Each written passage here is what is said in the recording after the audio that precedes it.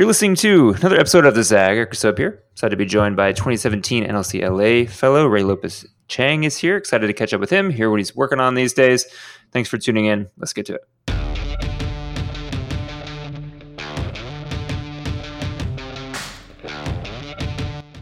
All right, Ray. You said before we started recording you were running around, which I don't doubt. Give people the scoop on why you're often running around the city these days. Yeah, no, of course. So I'm working at United Way of Greater Los Angeles as Program Officer of Education Policy and Advocacy.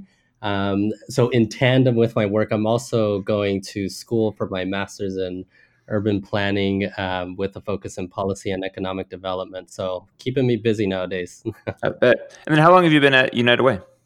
So I've actually been here since April of this year of 2019. So I had transitioned out of Board District 5 right around that time. So I've been here for a little while now. It's been great. And then in terms of things you learned working in Board District 5 for those couple of years, what kind of skills have translated well to the job you're in now? Yeah, no, that's a great question. So I would say, one of our core values when I was at BD5, which was for about 4 years, was really around capacity building, community organizing, and policy. Spending time there, I really got an opportunity to just get a stronger understanding of board dynamics, really the interfacing between our communities and, local government, and just trying to kind of create a pressure sandwich, right, where we can capacitate our communities to push from the outside. But so now, at United Way, I'm helping with, to lead the class coalition, the Communities for Los Angeles Student Success Coalition, and really getting ourselves anchored in the space of education. The community organizing work has been super, super valuable in helping to do that. So when you're out organizing and chatting with folks, are you hearing one or two issues bubble up more than others? Are you hearing just a wide spectrum of things people want you to support on? What kind of things do you hear the most? So I actually hear similar things, and thankfully, it hasn't been too different from earlier this year into now, right? Because it's been so recent that I started at United Way. So I am hearing similar things around, pushing for more data to go out to our school communities, ensuring that our parents have a voice, in swaying the Board of Education. But I will say that it has been nice to be able to understand how politics work from the outside. I spent so much time working on the inside of LAUSD that I got a pretty strong understanding of how things operate within the district. But now being a part of an organization that really keeps the district accountable, it's really been interesting to be able to see the difference in terms of how folks operate out here and pushing for similar things like supporting our English learners, low income students, foster youth, really around the LCFF typologies. I was talking to somebody about board politics, and I've been in LA a long time and taught here and really only know this city when it comes to what a school board can do or has done. Mm-hmm. But somebody asked me what I would think the city's education landscape would be like if the board was not elected, if it was appointed, if it was mayoral control or something like that. Have you ever thought about what changes that would bring to the city if actually the school board wasn't full of elected people, but it was done a little bit differently? Yeah, no, I actually think that's a great question. It's, that question itself is the driving force as to why I decided to enter the Masters of Urban Planning program. I think often we see, or, not even often, I think in very many aspects, we see this divisiveness between, the city council and board of education. And the reason I say that is, I do see that certain partnerships happen, especially around like joint use agreements or, having electeds partner. But really, at the end of the day, it's a systemic question, right? So we have, a very clear line drawn around the fences of schools and saying, this belongs to the city, and then everything that happens within those fences is what the school district is responsible for. It would be interesting to see what that could look like if we were to engage in a more collaborative partnership. I don't know, in my opinion, I don't know if we're quite 100% ready to be letting go of the elected board just yet.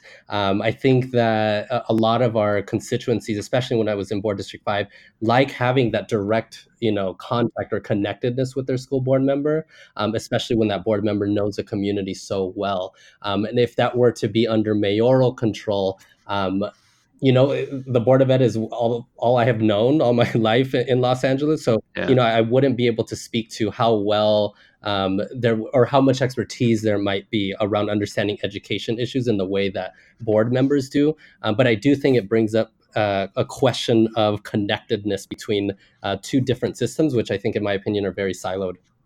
And then, what do you feel like people's misperceptions about the United Way are in the city?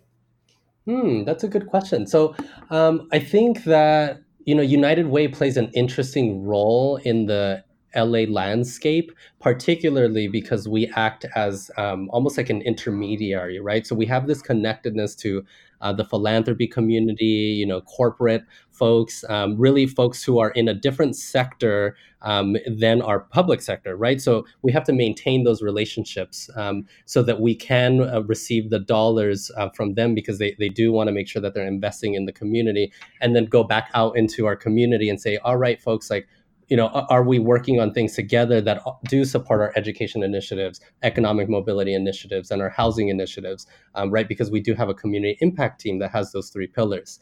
I think, oftentimes folks might think that United Way is in a place where it can't be a sole, decision maker around potentially controversial or contentious issues. But I do think we have a unique role in being able to build bridges where there often is a lack of communication or no, certain types of miscommunication. Many times folks don't see eye to eye in the private sector and public sector or in the corporate community and our folks working in nonprofit and advocacy. But I do see United Way continuing to play a role in building those bridges. And I hope that during my time here, I can continue to find more connectedness between the two. Yeah, that sounds great. When we come back after a short break, we'll talk with Ray a little more about life as a student again. Thanks for listening to this episode. We'll be right back.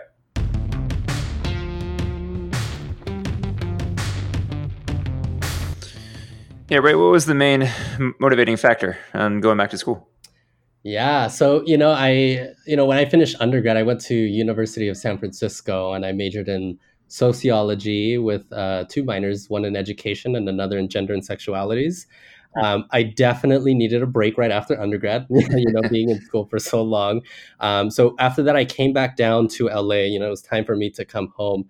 And I got to spend those 4 years, very grateful to have been able to work for the Board of Education.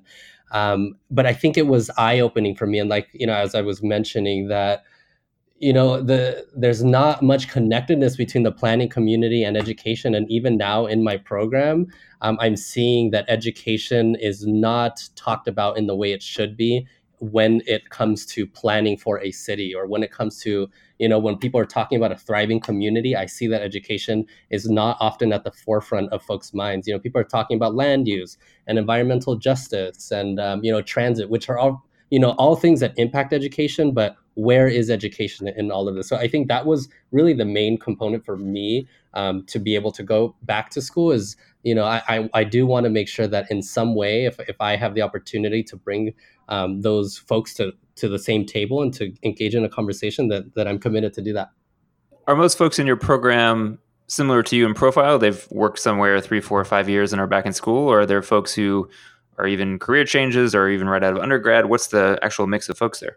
Yeah, it's a pretty diverse range. I would say the majority of folks that I'm seeing are either straight out of undergrad or have got maybe like a year or two of work experience. And then there's a significant number of us who have been working for a while and are currently working full time while going to school full time. Mhm. And there's quite a few parents in our program as well. So that's really nice to have the parent perspective. And then just being a student again, what's the biggest change in actually how a class functions? Is the majority of it technologically very different than what you experienced in undergrad? Is it actually very similar? People just reading books and you're writing papers? Like, what's the actual day to day life like? Yeah, so I actually entered the program expecting the latter of what you just Mm, said. Like, I'm okay. gonna be doing a lot of reading and a lot of papers, and I've been very pleasantly surprised. There's a lot of tasking to the students. So in most of my classes, we actually end up setting the agenda for our syllabus, right? So we, are assigned different groups and we take on different topics, and then we begin to lead some of those lectures in our classes. So that's been really nice, to be able to be treated as the professionals in the room and to be able to work with our peers. I noticed that professors are a lot more collaborative, than they were in undergrad. Those are just general reflections as it relates to entering a graduate program. But I think specifically for the planning program, it's been nice that it hasn't been all entirely papers. It's a lot of projects as well, uh, things that I haven't been exposed to, like the design of specific buildings and the relationships with the community that the design of those buildings have, right? Or having to put together a small, general plan for a city, or identifying specific components that have to do with revitalizing the economy of a community. And then in my head, right, I'm always relating it back to education. How does this impact our schools, or where are our schools included in the conversation? So it's really nice that it's so project based, really driven by students. It feels very tailored to us. Yeah, that sounds great. Hey, last thing, we're about to announce the 2020 fellows, both for Institute class and the Engage class. What do you remember about applying to NLC? What do you remember about the experience now that we're about 3 years out? My gosh, that was a very exciting time for me. I think applying to NLC, I was, to be very candid with you, I was a young guy. I was 20, 21 years old, and I didn't want to say that at the time because, I felt very strongly about like not wanting folks to judge me for the age that I was. But I Hmm. do know that it was something that I felt like was going to be a launcher into a community of connectedness in the LA space. I do remember sensing that, and that was one of the huge motivating factors as to why I did end up applying because NLC had been thrown around by several folks, but once I began to see how connected folks were, and how much of a family unit it felt like, that was a huge selling point for me. It's all about relationships at the end of the day. Yeah, that's great. Well, listen, it's great to catch up with you. Congrats on all that you're doing, and good luck in school. And thanks everyone for listening to this episode of the Zag. You can catch all past episodes, and there's a lot, over 150 or so, on all the places where you get your podcasts: Apple, Google, SoundCloud, Spotify, Stitcher. They're all there. Download them all and listen. They're short and sweet and full of goodness, with progressive leaders doing awesome things in the city and across the country. And until next time, we'll catch you soon.